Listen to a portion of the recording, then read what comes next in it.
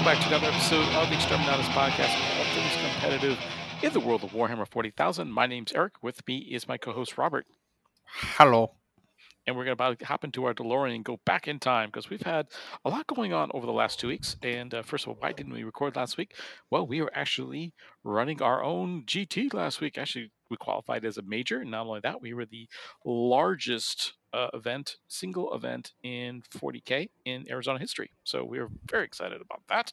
So by the time it was time to record, I was ready to collapse. So blame it on me.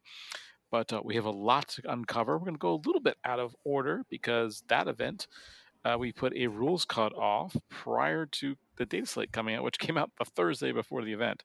So we're going to talk about the event first, swing back to the data slate, then go back to the current events that happened over this past weekend that did actually use the data slate. Sounds confusing? That's all right. Join us for the ride. We'll be ready to go. So let's start with last week. As I mentioned, we sold 108 tickets. 88 players arrived for round one. Only 2 drops for round 2. Pretty cool event. Robert, you got to be in the mix of it. How did it look from the player perspective? Well, it was a nice, healthy event. I know it wasn't any of the Smite Club members' fault for having to squish the tables together because we got shorted tables by the event space. So we ended up doing like 5 or 6 games per row. Like it was pretty cramped, and if you were in the middle, oof, you had to walk all the way around to go and do stuff. Sometimes it was awkward, but no, it was a very fun event. I went 3-3 with my pre-changes to my knights, and I honestly had a blast. The my 3 wins were against 2 different armies, so 2 Tau and a Gene Stealer cult, and then my 3 losses were to Ultramarines, AdMech, and Imperial Knights. Now, two of those three losses were very familiar names in the hobby: Jason McKenzie and Junior Fleahy. But the Ultramarines guy was probably like one of the funner games I had, besides Junior hitting a War Dog in Overwatch with the harpoon of a Valiant. I remember that. That was pretty funny. Yes, it was amazing. But overall, it was a very fun event. It was nice and healthy, and no matter how much I tried, Eric would not help me judge. Yeah, actually, we needed players. That was the big thing. We just seemed to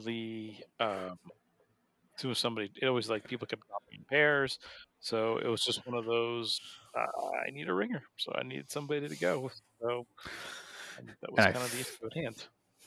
I failed at being a ringer because obviously I tried to drop, and then you put me against a Gene Stealer Cult player, and I got a perfect score. So I'm a butthole of a ringer. It was still with a little lower ranking, so that's one of the key things there. So it worked out. So, but no, overall it was good. I mean, we got the team put together the new terrain for a new theme. So we already had Necron, Imperial, Mechanicus, and Chaos. So Sisters of Battle then joined the ranks of the terrain setups, and that looked really nice. All the mats have been replaced, so now all the mats are the correct size, so no more tape jobs. So that was really cool. Overall, yeah, it was a really well done event. It was a lot of positive feedback from the players.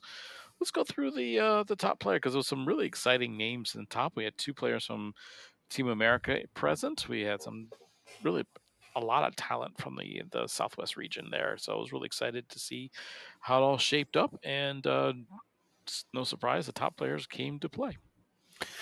Yep. So to mention a couple of those guys that finished outside the top 5, in 8th place was Junior Fleahy with only 1 loss in round 2. And I was his round 3 opponent, so that was a great time to lose. And in 7th place, we have Frankie G and Papa himself, bringing Gene Stealer Cult. The goat. Yep. Yeah, it's really cool to see see him back, Frankie back out again. He's been a longtime supporter of us. He actually won, I want to say, the second Scorched Earth Open. So it was really cool to see him there, get him back out there, and I guess from behind that, get out from behind the desk at Frontline Gaming and actually play some games. So that was really cool. Yep. So the top 5, and as a reminder to all of you listening, these armies are pre-data slate changes. So it's going to sound kind of like a broken record a little bit. But in 5th place, we have Michael Mann with Demons. Came all the way down from Denver. In 4th place, we have Jacob Wagner with Necrons. In 3rd place, we have Jason McKenzie with AdMech. In 2nd place is Ben Jurek with an almost perfect score, only losing to the reigning champ of Smite Club Open, Daniel Olivas, with a perfect 600. Yeah, Jacob did his job for the team, holding Ben to only 90 points. So yes, Ben unfortunately missed out on the championship. And another honorable mention was Donovan Salo. He actually got a mention on Spiky Bits for his unique grade list. Yep, he did come all the way in 9th with Grey Knights, and I know he had been toying around with a edited version of Jack Harpster's Grey Knight list, which definitely makes it his own, because I know Donovan is not so much of a copy and paste kind of guy. He plays what he wants, and the lad is crazy. I think I've only beaten him once, and that was when he played Salamanders back in early 9th edition or something with my Custodes. And then after that, I have not beat him once. No, he's a pretty strong player, and I'm kind of glad he's veering off into a new direction on that list. So that was really cool to see. Yep. And this event was definitely fun. Expect it to come back next year, probably at a different venue, at least hopefully at a different venue. And be sure to come packed and ready, because by the time it rolls around, we'll most likely have half of the codexes out by then, because yeah, it's going to be a great time. And there's still some chitter chatter about where Scorched Earth Open, our earlier in the year event, is going to be. And everyone on the internet will be the first to know once the details are all hashed out. Hey listeners, this is Raymond with the Extreme Honest Podcast, here to talk to you about KR cases. If you're like me and you're constantly looking for that better way to store your armies, then look no further than KR cases. That's right, this is the foam company known for their soft blue foam in the cardboard cases. They're a great way to mix and match whenever you're heading out for that next tournament. You can just swap out those boxes and no need to worry about switching the foam in and out. They're sturdy, the boxes help protect your models, and when you order, they come fast, the order is right, and for a better price than the other guy. So go to krcases.com, and when you place your order, be sure to mention the Exterminatus Podcast. Is your beer keg boring? Does it not have enough tentacles coming out of it? Does it not taste as funny as you remember because you didn't put a tear in it? Well, the wonderful makers of the Necro Nom Nom Nom Nom Nom, to replace your average pizza, decided to come out with another book of the Lovecraft cocktail. So they're from reddukegames.com, and it will guide you through 78 different kinds of cocktails to summon a demon, summon a space bug. Who knows? Either way, it's going to be a very, very wonderful time, and we would highly recommend that you try to not ingest too many while at the gaming table, because we don't know exactly what's going to happen when you roll Perils of the Warp, or you roll a natural 1 on your persuasion check if you decide to play D&D. So, if you're looking for fanciful drinks, go ahead and grab the Lovecraft cocktails by the madmen at reddukegames.com, the makers of the Necro Nom Nom. Are you a gamer that has more bare plastic than you have time to paint? Do paintbrushes spontaneously combust when you hold them? If either of these is true, contact White Crow Studios and get your models painted by a college-trained professional painter. You can contact Bo at whitecrow.commissions@gmail.com and view his previously painted models at White Crow Studios on Facebook. So I look forward to getting the announcement out once that's all finalized. But as you mentioned, some new releases, some of them before this event, so we're going a little out of order. Probably the biggest one was the big anticipation of the Balanced Dataslate. And there's been a lot of discussion about it. I'm kind of like, for me, it was as I was judging Smite Club Open, I purposely stayed away from it so it didn't cloud making judgments based off of rules that we're not using. But uh, after getting a chance to read through it afterward, I went, oh, okay. I'm looking forward to using these because there was a lot of changes just were actually really affected how questions were asked. So I was like, okay, cool. So first impressions, I know you were in a little bit of shock when it first came out and kind of settled down after that. Well, it was simply because of the fact that I playing knights was touched a lot by the changes because there were points increases, more like point swaps in the Chaos Knight book. It wasn't even oh yeah, no, this is like 5 points more, this is 10 points more. It's they took the Carnivore, who was 160 points, made him 140, and made my Brigands that much at 160. So it was like, oh, okay, that's rude. So, but the biggest noticeable change for Knights players, and the reason why you're probably going to see a lot of Valiants go back on the shelf, is the fact that the Overwatch stratagem can no longer be used on Titanic models. Yeah, a lot of changes to Overwatch. That was probably one of the biggest right there. Mm-hmm. Yeah, all I can think of when I think of Knights is I forgot the rapid fire auto cannons that just have like 32 shots. I'm just like, oh, not to worry about that anymore. Yep. But that worry is now replaced with Knights go, aha, I'm invisible. Because now Knights, for blocking line of sight through ruins, benefit just like everyone else. So they can hide behind buildings now, regardless of how tall it is. So a Cerastus Knight on a terrain piece that is marked as a ruin can not be seen past that building until they put a piece of their base inside that building. So the big L's that hide a good chunk of your army, you can't see a knight behind it.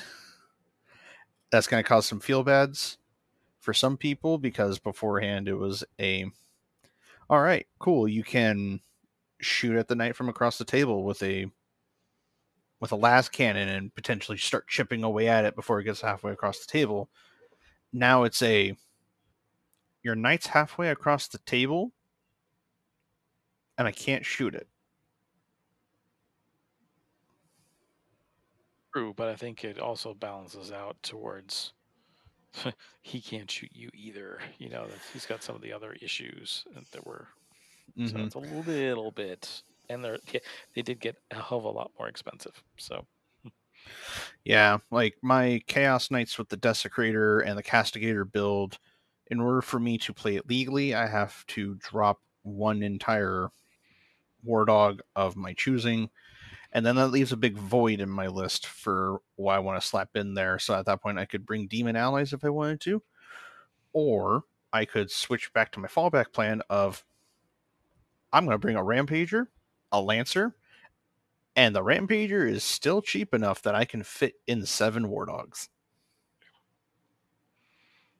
So the Towering World definitely got a lot of changes. Of course, the big one was what are they going to do to Eldar? And the first thing they did was more of a broad sweep, which was they basically created a new damage category called Devastating Wounds. Now, wait, we've heard this before, but they've kind of changed the rule in that Devastating Wounds used to be if you rolled a 6 to wound, it caused a mortal wound. That's no longer the case. it causes a devastating wound, which basically means no armor save, no invulnerable save, but it doesn't have the mortal wound effect of splashing forward. So if you inflict 6 devastating wounds on a horde of 1 wound models, you've killed 1 model very, very dead. As opposed, so that the idea that a Wraith Knight with Wraith Cannons that can do 2d6 potentially mortal wounds isn't going to pick up a horde anytime soon. It'll still pick up big stuff, but it's not going to do that anymore. So the lack of spill damage was very interesting. Yeah, that's definitely something that a lot of people are kind of mixed on, because devastating wounds used to be mortal wounds. So you had all of these data slates, like the entire Custodes detachment, um, some of the Tyrannid stuff, and then kind of a smattering through all the other armies that had a specific feel no pain to mortal wounds. Well, that ability is now completely invalidated. Right, because you're not being hit with mortal wounds anymore. So part of me says it's still very, how do I say it? It seems like kind of a corner pocket when it comes to the feel no pain stuff, but I'm still going through a lot of stuff. What was used to be a devastating wound, it's no longer a mortal wound, but I'm kind of still on the fence about it. I don't think it's as big a deal as people think. And this is a guy coming who has got his Talos with twin linked anti-vehicle 4 haywire cannons on him. So, because I still want to inflict lots of damage on a single unit, that's what the haywire's for. It's never meant to be a chaff clearer. So, Yeah, it's overall, when I look at it in a perspective of a knight player, okay, if you were going through my saves anyway with mortal wounds, this is the same thing. It doesn't matter. yeah. If I'm looking at it from the point of view of playing something like Tyrannids or Custodes, that matters a little bit more, because when you get these, oh, this character gives me devastating wounds as long as he's attached to my unit, and you're now swinging in with like 3 damage weapons, my Custodes just vaporize. Sure, we have a 2-up armor save, so we still get an armor save against some stuff, but if you roll enough 6s, you literally pick up a unit of 5 custodians. It's a good way of looking at it, too. So, yeah, there's going to be some individual cases, but I think overall for the game, I think it was a positive change. So, I was pretty excited to see that. The next change when it comes to stratagems was an interesting change. It's one I actually had suggested, so I wonder if they've a little late than never, but I'll take it.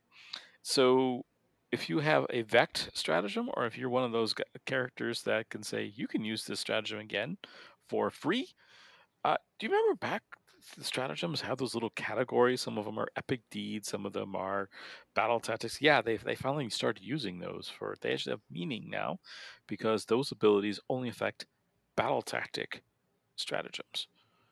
Mm-hmm. So there makes it very different. So unless the stratagem or the ability is named specifically, so all you Necron players are worried about your Hexmark destroyers, nothing to worry about. It says specifically the Overwatch ability may be used for free, you're good to go. But if you have, say, I think a Space Marine Captain's pretty loose, where it just says you may use a stratagem for free, it has to be a battle tactic stratagem moving forward. Yep. And I'll touch on Custodes again, and I'll get to those changes here in a second, because that's a gripe that I have that goes way deep. But anyway, the Custodes stratagems, most of them are battle tactics. In fact, all of them were battle tactics until you got to like the last 2. So the shield captains could sit there and use these 2 CP stratagems all day for free. Well, they also changed one of those to an epic deed stratagem, which was the fight first stratagem. So 3 of the 4 are still free, but we can't fight you first for free anymore.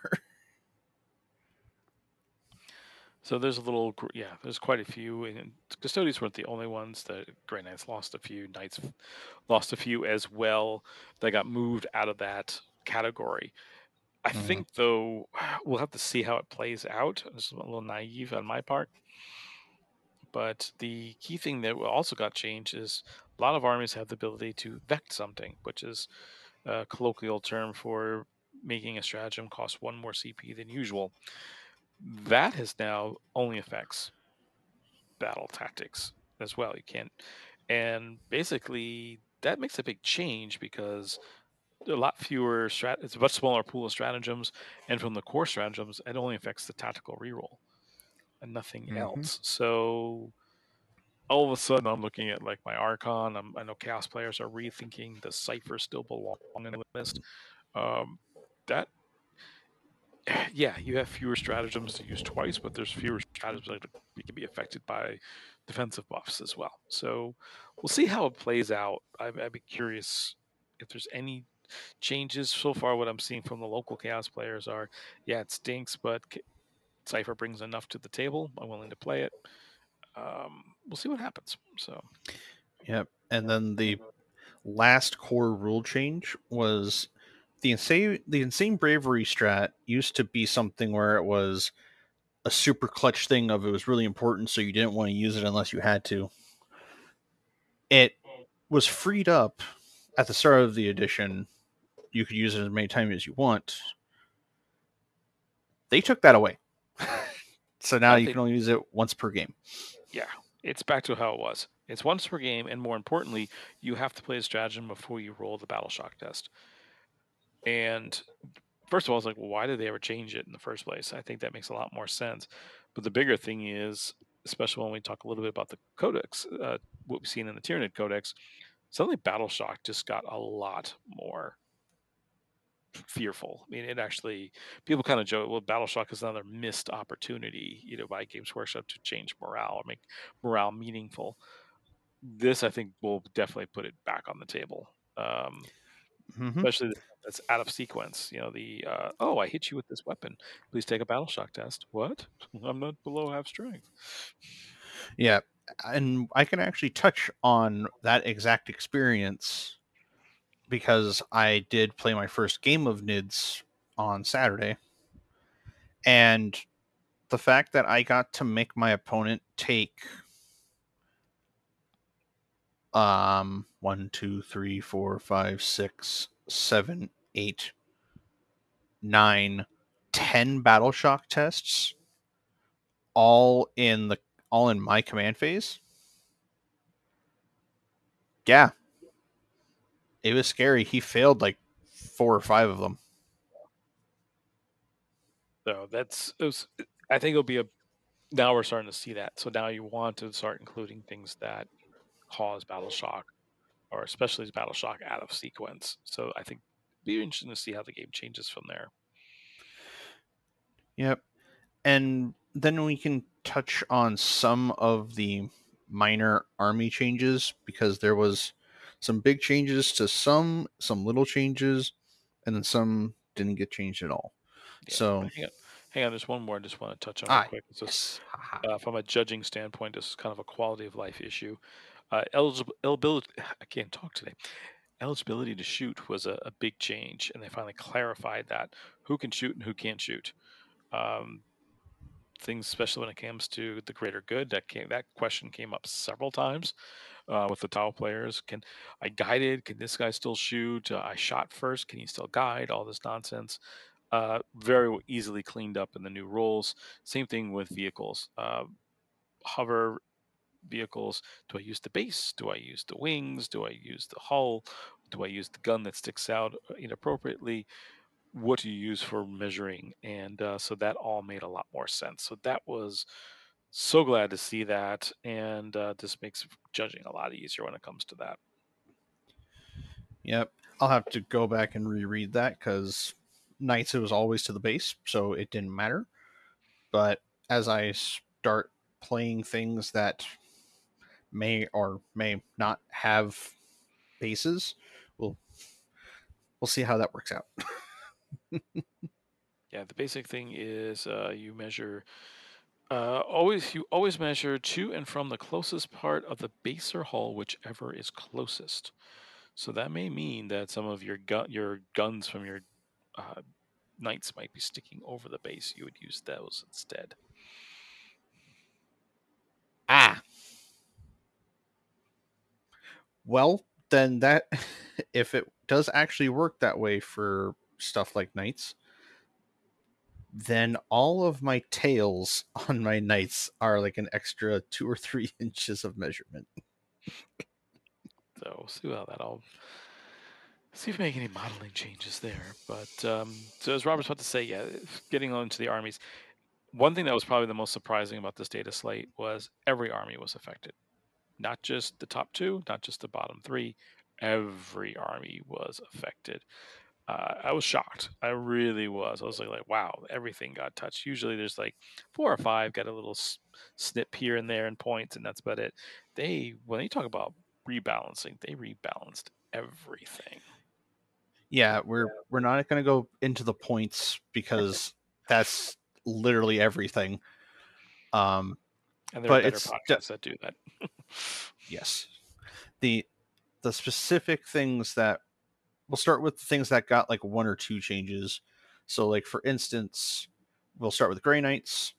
Their Soulfire, their Haloed and Soulfire strat got changed to being Strategic Ploy, and that's where bringing up the Custode change was. They intentionally took really crazy or helpful stratagems from battle tactics and changed them into something else, so they have to be something that you pay for.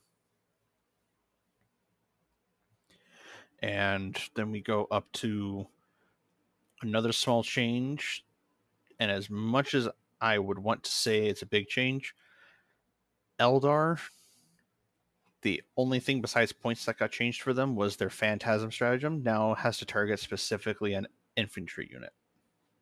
It's a big deal. It's still a big deal. A lot of players still feel that it wasn't enough, but there's also some large point changes here and there. The Incarn went up in a ton of points, so uh, we'll see what happens. And also some splash over event.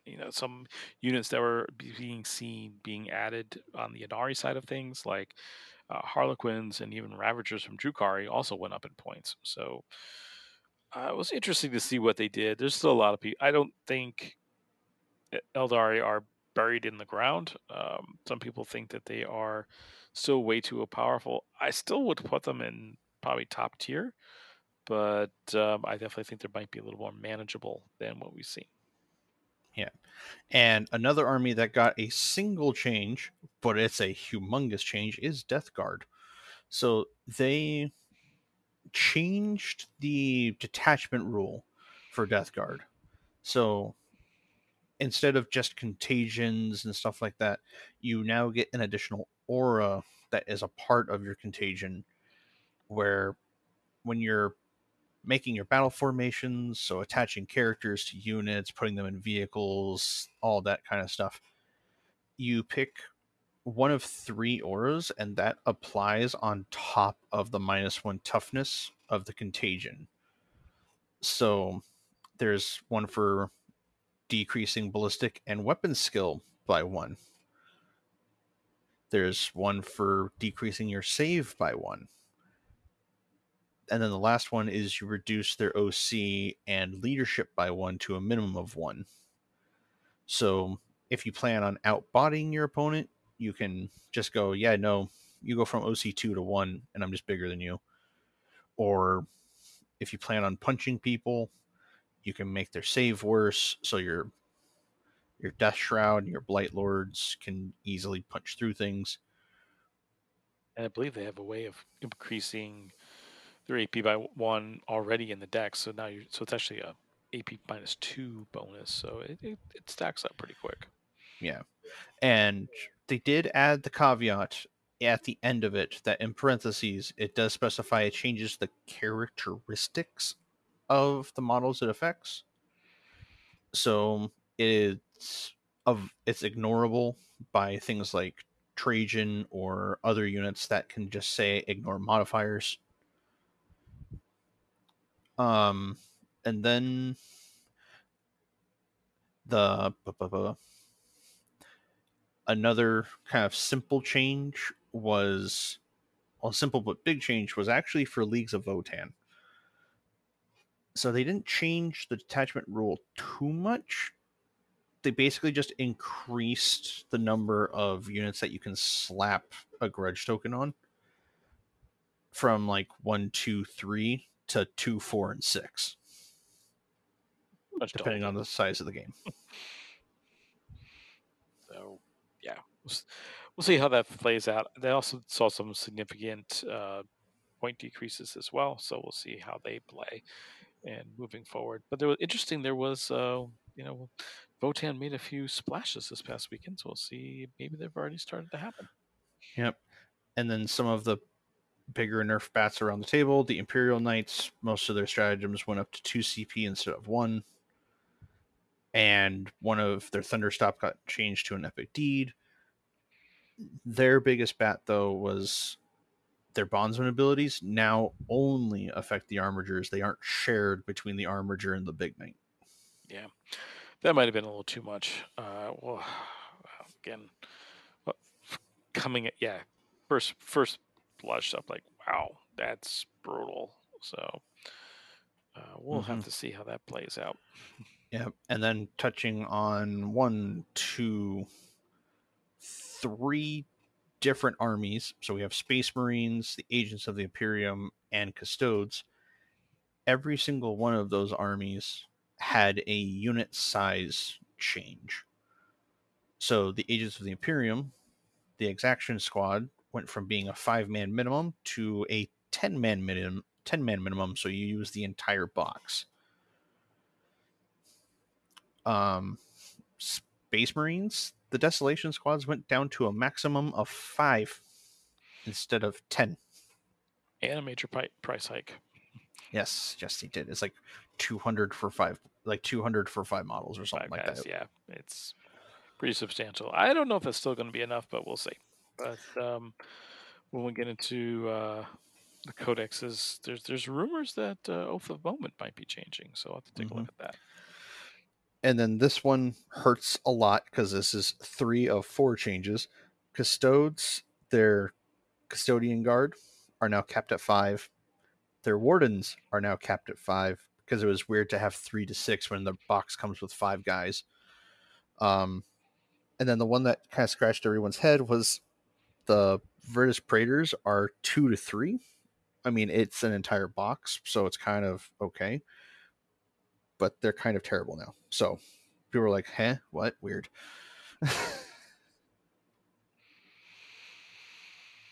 I get. I definitely see from a design standpoint, they're going for more squads, but smaller squads. Like even the horde units aren't that big, anymore. So Okay. And then from there, like the Gene Stealer Cult got a pretty big hurt too.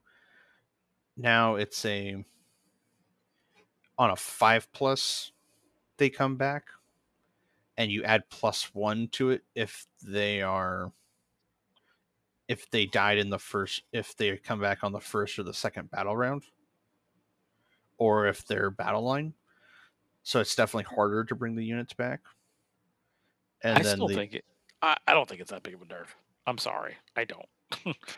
So if you're battle line and you're in the first 2 turns of the game, you're coming back on a 3+ instead of automatic. Yeah. Sorry, no. And then everything else is still coming back on a 4 up. Yeah, basically, yes, you don't have infinite amount. You're gonna, in the early part of the game, you have lots coming out, and then towards end of the game, okay, it's gonna be harder to bring them back. But yeah, and then I didn't think it was that bad. Yeah, we'll just have to see. Also, Gene Stealer Colt's got a lot of points hikes too. That might be where it comes to hurt them. Yeah, and then AdMech got a small couple of changes where they just improved the saves of their Ranger and their Vanguard. Yeah, they And have then 4, 5 up. Yep. And then Deathwatch, their stratagems for Dragonfire, Hellfire, and Kraken now specify bolt weapons, and they attached a list of everything that is a bolt weapon. Yeah, that might be, reading that list is an episode in itself. I get it. I understand why some players might have been unhappy, but part of me is like, come on, you knew this was coming. This is how it's always been with this book. So Yeah, I remember the last game I had with Deathwatch, someone did one of those strats on a Hellblaster squad, yeah, come on. and I was just like, bro, Yeah. it's rude. But it's like, I don't know. I just looked at that like, that was a thing. I'm like, all right, whatever. So Yeah. But otherwise, that was basically the balanced data slate in its entirety. It was a massive sweeping change, and it may help, it may hurt. We'll have to see how the meta actually shakes up, which will happen once we get to the few events that we have in this episode, along with some of the. Hey, Eric, you feel like buying a Sky Shield landing pad? Yeah, fortification. I do miss fortifications. They were a fun part of the game. Rules yeah. were sometimes a little wonky, but yeah. So, as a fun little made to order thing for limited time, the Bastion, the Wall of Martyrs, and all of like that really cool terrain that basically has no purpose now. Oh, are they really getting rid of it? Well, it's just made to order at this time for a limited time. That's too bad. Yeah. Some of those, yeah, back in the day, there were essentials part of the game for various reasons. Necessarily was, it's one of those. I don't want to say this was the good old times. It was just one of those. Oh, I remember you had to get one of those, or like eyeing, is that a viable solution to something? Especially a buddy of mine actually pretty much wrecked the game because one, what was it? There's one that fires the Quake cannon shells, and Oh, that's the Dark Fortress one. That one's not being redone. it was a smaller version of that. But basically, that was the bulk of his army, and he just sat back in a corner and launched all these these shells. And if it hits a unit while you're near there, they couldn't. Their movement was cut in half. So he just sat there all game and just kept raining this down on him. People were just like, "What the hell?"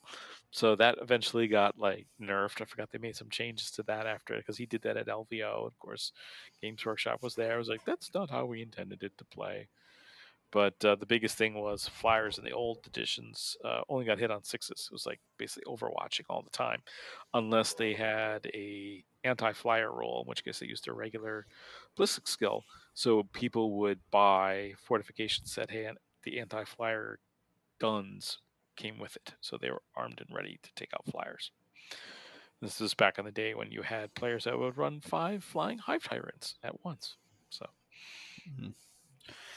And expect to see a couple more Cerastus chassis walking around the tables near you, because the Acheron and the Castigator are coming to plastic. I cry. I cry as well. I'm just like, why? We do not need more knights. But anyway, whatever. At least they're not Forge World anymore, so they're readily available. They're still more expensive than normal night kits, Eric. Are they? Okay. Yeah, they're like close to $200 a piece. Oh. Okay. Well, I mean, you get a bunch of plastic. It's ridiculous. But anyway, those are the previews that were coming out for pre-order this Saturday. So have fun with that. And now we're going to come to the current timeline of, hey, post Dataslate events. Indeed. So we had some with some international flair and some here with more domestic flair. So where do you want to start with first? Well, I think we're going to chase the rat in the room down in Australia. Sounds like a plan. So we're going to have some fun with these last names. So, down at RatCon, it was a whopping 91 players. And their event details are specifically 2 days of questionable quality 40K with barbecues, raffles, and beers. Sounds like So a you can plan. know exactly what you're in for. Exactly. And the placings ended up being something like this. And oh my God, Eric, you're going to love when I get there. So at 5th place, we have Matt Morrisoli, a very familiar name, bringing Chaos Knights. Woo! I'm sorry he's playing knights, but yeah, I'm glad to see Matt still So terrorizing the tables there down under. So I'm gonna look at that later. In 4th place, we have Dean Sinbeck playing World Eaters with an almost perfect score except for his one loss. He still got a 74. Yeah, they got a lot of points drops, and a lot of people say that's exactly what they needed, simply because there's now enough points to create a second wave of assault. So all your shooting takes out the first wave, and then there's now the second wave of hard hitting units. Yep. And then we have Christian Pierce with Thousand Suns. Even with their points increases and other stuff, they still slap. In 2nd place, we have Boyd Morale with Grey Knights. And then 1st place, we have Reese Cunningham with Drukari. Yay! I have to check out that list too, because I made some significant changes to my list after the data slate, and also talking with people. So I'll be curious to see what he's got. Yep, I've already looked at Matt Morsoli's Chaos Knight list. It's exactly what I expected. A lot of dogs, the Changeling, and Blue Scribes. Yeah, nothing unexpected there. So yes, I'm actually curious. You know what? Let's talk about Reese's list right now. Sure, let's take a look at it. What's in it? So it has an Archon, no enhancement, and then 1, 2, 3 Kabbalite Warriors, 3 Raiders Wow, for them. 3 Raiders. Interesting. Okay. Yeah, they each got a Dark Lance. 3 Chronoses, 2 units of Mandrakes. He still brought 3 Ravagers, Kind of have to, but yep. 3 units of Scourges, and 2 units of 2 Talos. So interesting, because an earlier event, it was a smaller event, so it kind of slid off our radar. George McCullough from Real Space Raiders ran 6 Talos and was in the top 3 for that event. I think for me, the big surprise is not the 3 units of 10 Kabalites, it's the 10 Kabalites in Raiders. What people have been doing is splitting them into Venoms. So you have one flying around that has all the anti-tank weapons and another one that has all the anti-infantry weapons, and select their targets appropriately and take advantage of sticky objectives, because they have a special ability where they can not only make objectives sticky, but they don't have to get out of the boat to do it, which is kind of nice. Yeah, when you have 3 Ravagers, that's already 9 Dark Lances, another 3. Okay, whatever. Yeah. The 3 Chronos seems counterproductive. I mean, obviously he's a better player than I am, so he must know what he's doing. But for a while, people were taking 2 just so in case one gets shot. I don't know what 3 really gives you. I guess you recycle pain tokens, but after a while, it becomes, maybe it just needs that level of redundancy. I don't know. Well, here's my thought on that. Because if you roll to see if you maintain a pain token when you're in range of 1 Chronos, do you get to roll twice if you're in range of 2 Chronos? I don't believe so. I think it's, I have to reread the rule exactly, and I don't have it in front of me. But I believe it's if you're within range of one or more of these units is usually how they read those things. So Yeah, it's just an interesting thought of pain token on a Ravager. It's touched by like 2 or even 3 of the Chronos. You roll 3 dice. Hey, look, I rolled a single 4, so I get to keep my pain token. right. The other thing too is Ravagers. Their base ability is they reroll 1s if they're shooting at a target that's still at full strength. So it's almost like, especially turn 1, would you even spend a pain token on a Ravager? So that's sometimes an area where you can kind of save a few points. So I don't know. That's I'm curious what tech he's found that he needs that much recycling. So Yep. And looking at it, Oh, that's the other thing. Every single one of his scourges, if they could have it, also has a Dark Lance. Oh, I missed the Scourge part. Yeah. That's a very popular build because they also 4, have the 8, move and shoot 12. ability innately. I'm not a big fan of Scourges, but I'm definitely not in the popular opinion of that. A lot of people just, they love them, and they're a cheap platform, but it's 120 points for a unit of 5. It's infantry, so it can go in and out of walls very easily, and at 36 inches, they don't have to get that close. They can drop down and do really well. My biggest issue is that's all they can do is scoot, hide, shoot, scoot, hide, shoot. Whereas the double mandrakes is a smart move because you can really build up on secondaries with those. Yeah, and I actually counted. He had 27 Dark Lances. Yeah. Yeah. All right.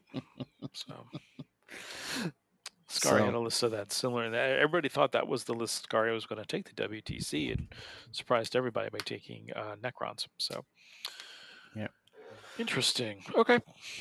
So I think we're now going to take a trip to jolly old England for a very familiar name, the Throne of Skulls GT. Mm-hmm. So this was a solid 79 players.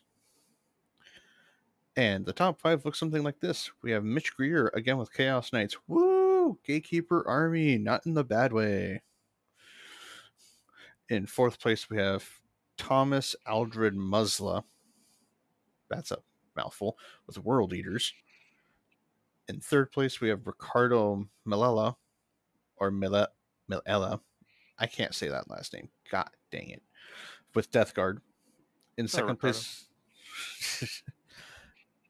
place, we have Alec Courtney with Astra Militarum, and in first place we have Peter Hernal with Death Watch.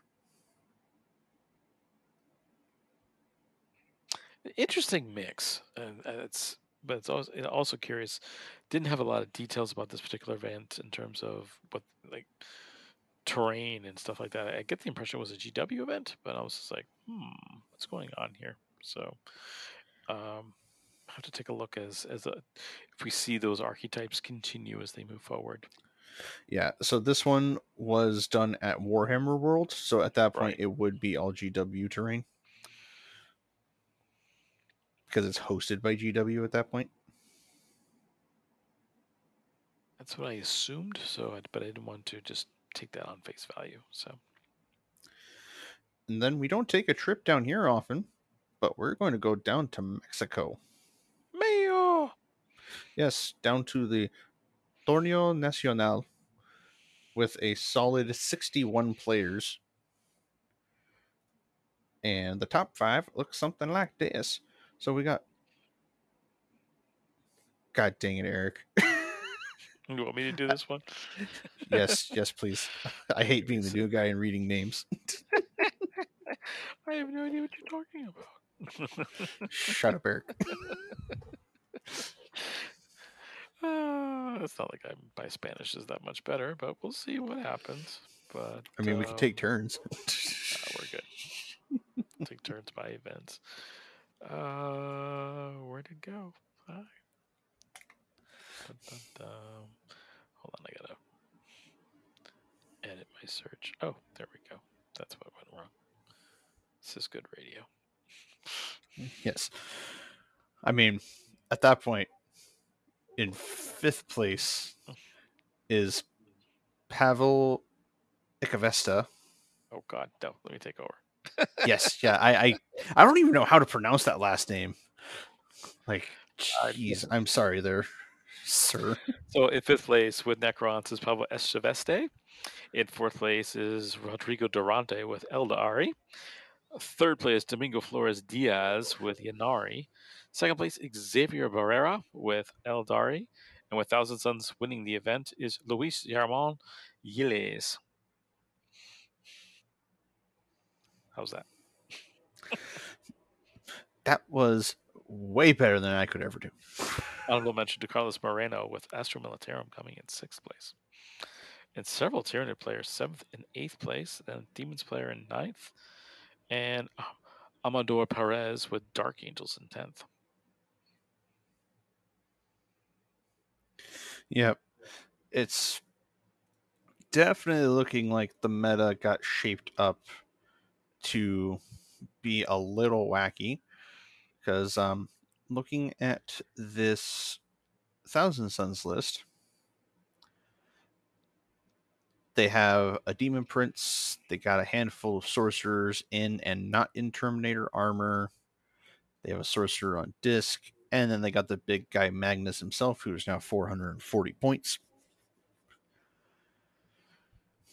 Some Rubric Marines with Flamers, a Scarab Occult Terminator brick, some Zangor Enlightened, and some little itty bitty blue scribes for 65 points to sit on an objective and do nothing. Hey, if it works, run with it.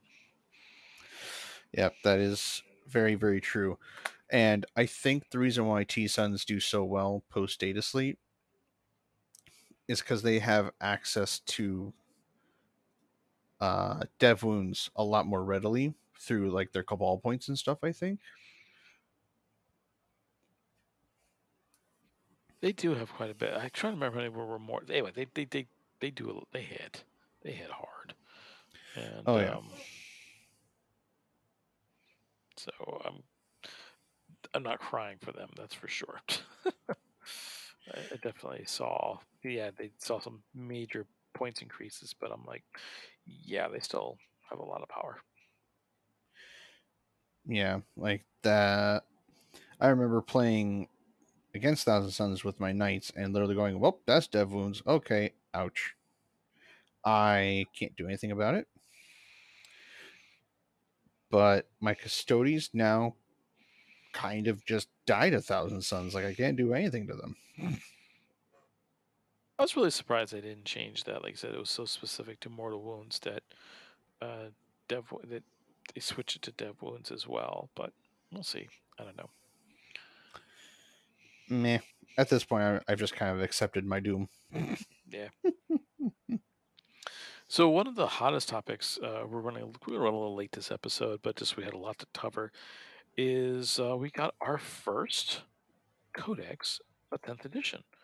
So yes, there is a ton of other podcasts that have probably given you a in-depth review of the Tyranid Codex. I thought we'd just kind of cover the what can we expect from the Codex format for all 10th edition, assuming they stick to it. Because the Space Marine Codex is probably right on the heels, according to the Nova preview. But you've had a couple games of Tyranids. What do you feel the new bugs? Well, I've only had one game of NIDS. It's good enough. I mean, it felt like 2 or 3 games because I was like, oh my god, I have to move this many models again? What the heck is this stuff? So I was messing around with the Vanguard Onslaught detachment, which is probably the most hyped up detachment out of the book. And yeah, infiltrating and being sneaky little buggos is a lot of fun. But unless your opponent is an avid Tyranid player that can stay on time, oh my lordy, you will clock out by the end of turn 2. Oh boy. Because at the end of the day, there's like 3 different scout moves.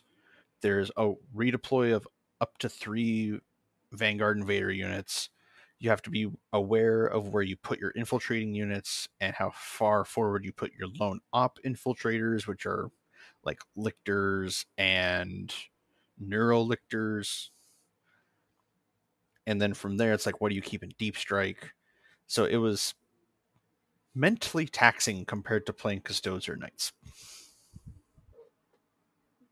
I could see that. Especially coming from Knights, that could be a big change. So, which, by the way, my game was against Mark Fallows and his Imperial Knights, and by golly, between 2 Exocrines and every single killy unit in my army, I put a Gallant down to 2 wounds. interesting. Yeah, it was. Well, I'm punching at T12 with like AP2, 1 or 2 damage, and he has a feel no pain. The the scary units in that list are definitely the Gene Stealers if they have a Broodlord attached to them, because then that gives the Gene Stealers devastating wounds on their claws. And then you sit there and hopefully your Gene Stealers can get to something on an objective, because then they reroll once to hit and wound. So Oh, they just eat whatever they touch for breakfast. which is essential because how many times on the deck comes up where you have to either take an objective that was previously held by your opponent or kill a unit that's holding an objective. That comes in handy quite a bit more than you Mm-hmm. think. And the other benefit is that in the Vanguard Onslaught detachment, the Vanguard Invader units get to advance and charge. I'm going to double check that before I fully quote myself, because, yeah, that would be bad if I got that wrong, because I literally just played it. So they can fall back in charge and advance in charge. That's so very powerful. Yep. This The guy who messed around with Harlequins for an entire summer, yeah, that gets very handy. So mhm. the the other things that I would recommend people be aware of, there are stratagems to basically say you can't shoot at this unit. You can give a unit of Gene Stealer's Lone Operative. Heck, you can give it to a Haru Specs. Because it's the Unseen Lurker stratagem. Oh, nope, never mind. It is one Vanguard Invader unit. You can't do it to a Haru Specs. But you can do it to Gene Stealers, you can do it to Lictors. And yeah, it gives them Lone Op. If they already have Lone Op, it shrinks the circle down to 6 inches. So that's if you're cool. trying to flame a bug, you go, and nope, you can't see him because you're outside of 6 inches. And if I also read right that bugs have lots of ways of manipulating your reserves coming in, I was not happy to see that. Yep, there is an enhancement that you can put on a character. It's the Hunting Grounds. It's 20 points. When your opponent arrives from reserves on a 2+, they have to do a battle shock test. I remember now, since it's out of phase, you can't even use the stratagem. Mm-hmm. And yeah, it starts to add up pretty quick. Yep, and then there's another stratagem for in the shooting of the fight phase. You can give one of your units +1 to hit. Make your opponent's unit take a battle shock test. If they fail it, you then get +1 to wound.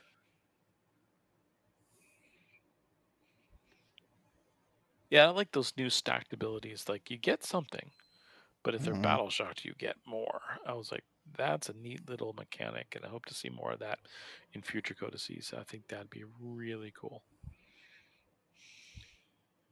Yep. So it's a very thinking man's detachment, is the way I'd like to put it. Yeah, yeah. It's so what we see now with the codices now is with this template is that there are what I guess correct me if I'm wrong 6 detachments now. Yes. Okay, so you get 6 of them, and the nice thing is they don't cross over. So one of the things, for example, Crusher Stampede, which is in the book, by the way, and everybody, oh my god, it's back. It's not back. It's back, but it's not as bad as it used to be. And here's an example from a judge's standpoint. This is how bad it was. The rules came out for Crusher Stampede in a White Dwarf, which sold out in seconds. So I'm going into an event that I'm supposed to be judging. I don't actually have a copy of the rules. Step 2, it was above and beyond what was already in the codex. So now you've got monstrous creatures getting specific buffs that can still use crazy abilities that were designed for gaunts, like Onslaught. So it's like, oh, so I get more abilities. I get to hold objectives with a higher OC, and I can still move freely after I've assaulted. Well, that sounds brutal. So yeah, this ability to stack abilities from other parts of the codex is gone.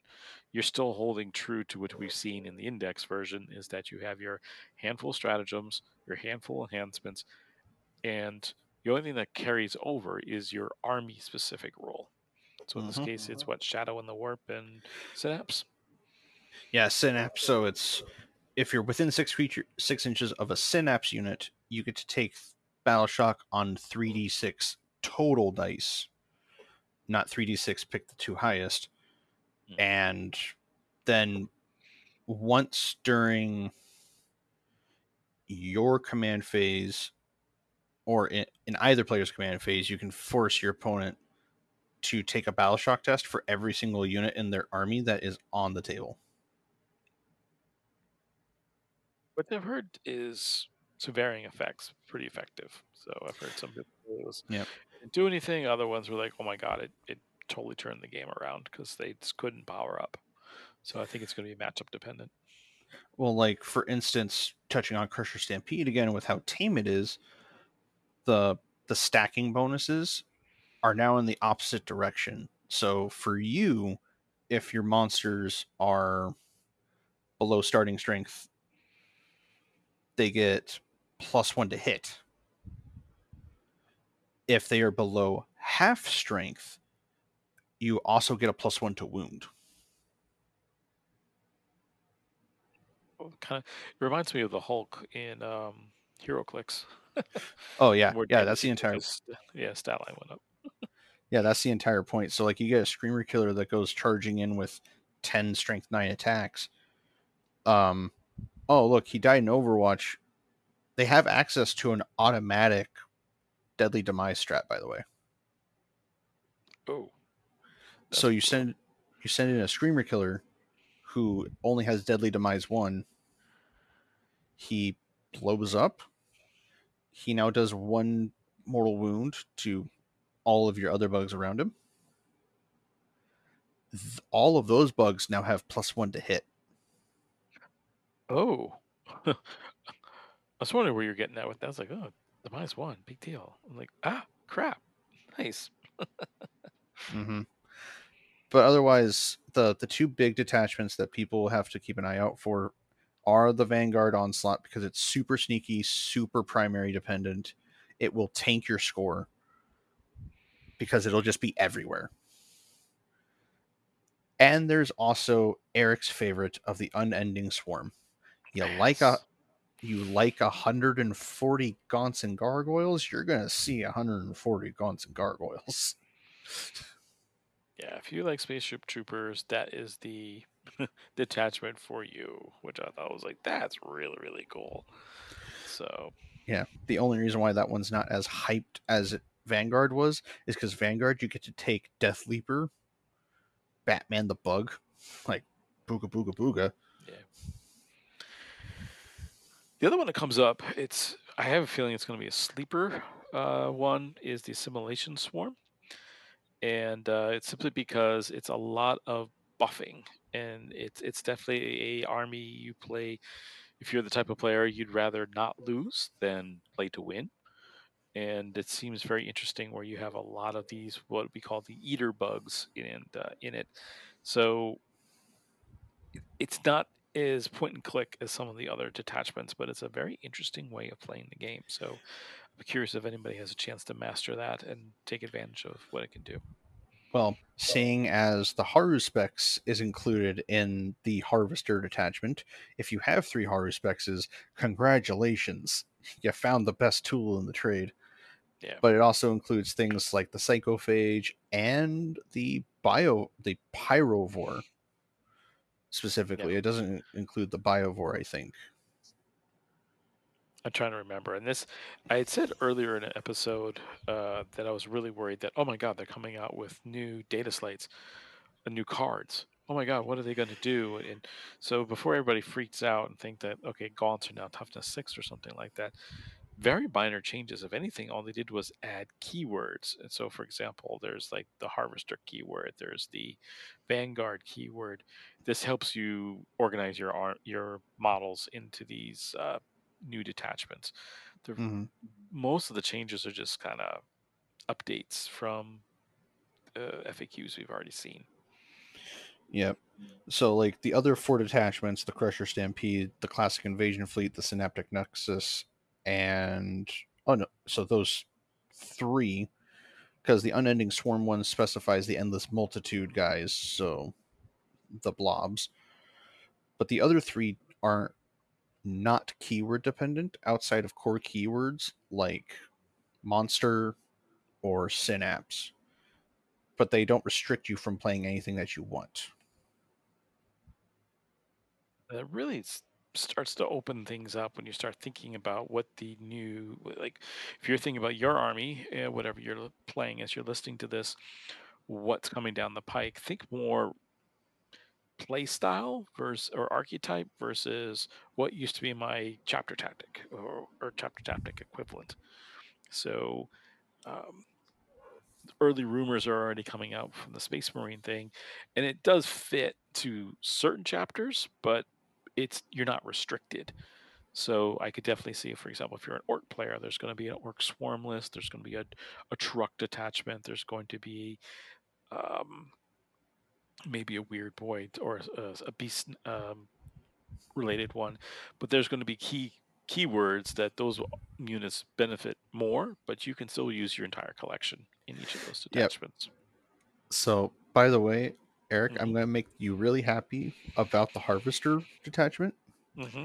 Because reading the stratagem that got me really thinking about it is Broodguard Impulse. So it's any phase at any time when one of your Harvester units gets destroyed. And I remembered the other thing that's a Harvester are Ripper Swarms. Yeah. 20 Yes. points for a single base. So until the end of the battle, after you use the stratagem, when a harvester unit is destroyed and the stratagem is activated, your entire army, regardless if they're harvester or not, gets +1 to wound the thing that killed the harvester unit.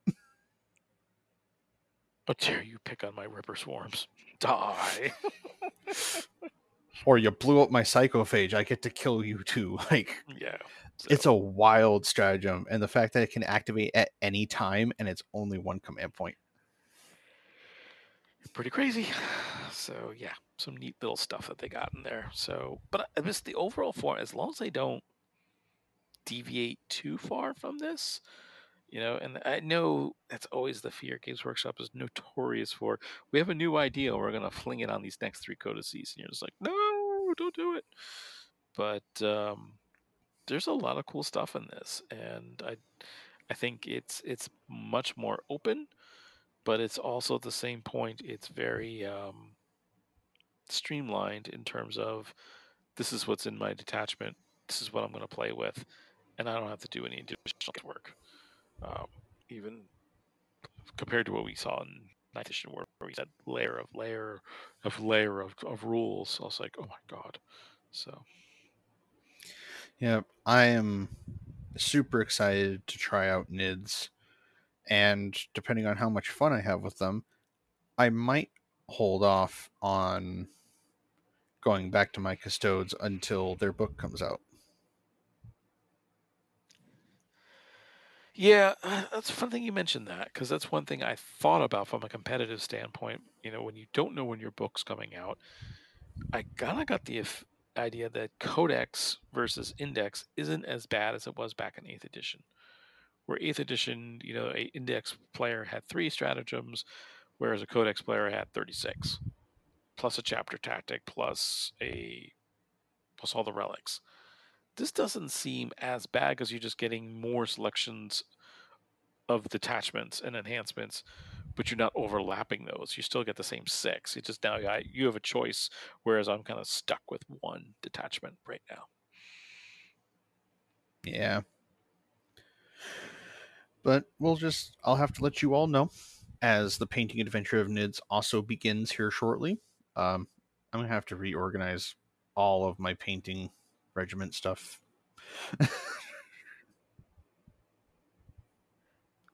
Also, it's going to be interesting to see how you paint those because it's also very different models compared to all those rigid lines that you had with all your Space Marines. And Well, I mean, I never had Space Marines. What I are you mean, talking about? meant Imperial armor is what I was trying to say. So Oh, trust me. I'm going to hate painting trim so much because it's not a straight line. so I'm pretty excited. So I am excited for new codices, see what they bring. Like, as I mentioned, kind of teased earlier, some rumors about the new Space Marine Codex are coming out. And the biggest one is, Oath of Moment might be falling back to the start collecting version, or the what's it, Battle for, what are those things called? Combat Patrol? Is Mm-hmm. that the 500? Yeah, where it just reroll hits. It's supposed to reroll hits and wounds. So that's the rumor that they may rewrite that rule. So Yeah. we shall see. But I have a feeling there's going to be a whole bunch of new keywords thrown into the Space Marine units that will, the Phobos will probably be grouped together versus the.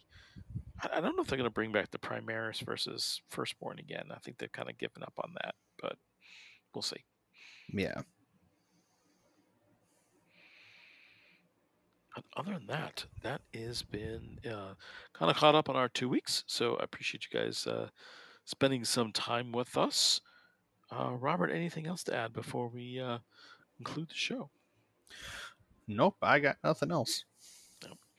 So thanks again for seeing everyone at Smite Club Open last weekend. It was really cool to see everybody in person. If you did not get a chance to come, take a look. Coming up in the spring, Scorched Earth Open will be right around the corner. But in the meantime, we'll be back next week. So my name's Eric. I'm Robert. And thank you for listening to the Exterminatus Podcast.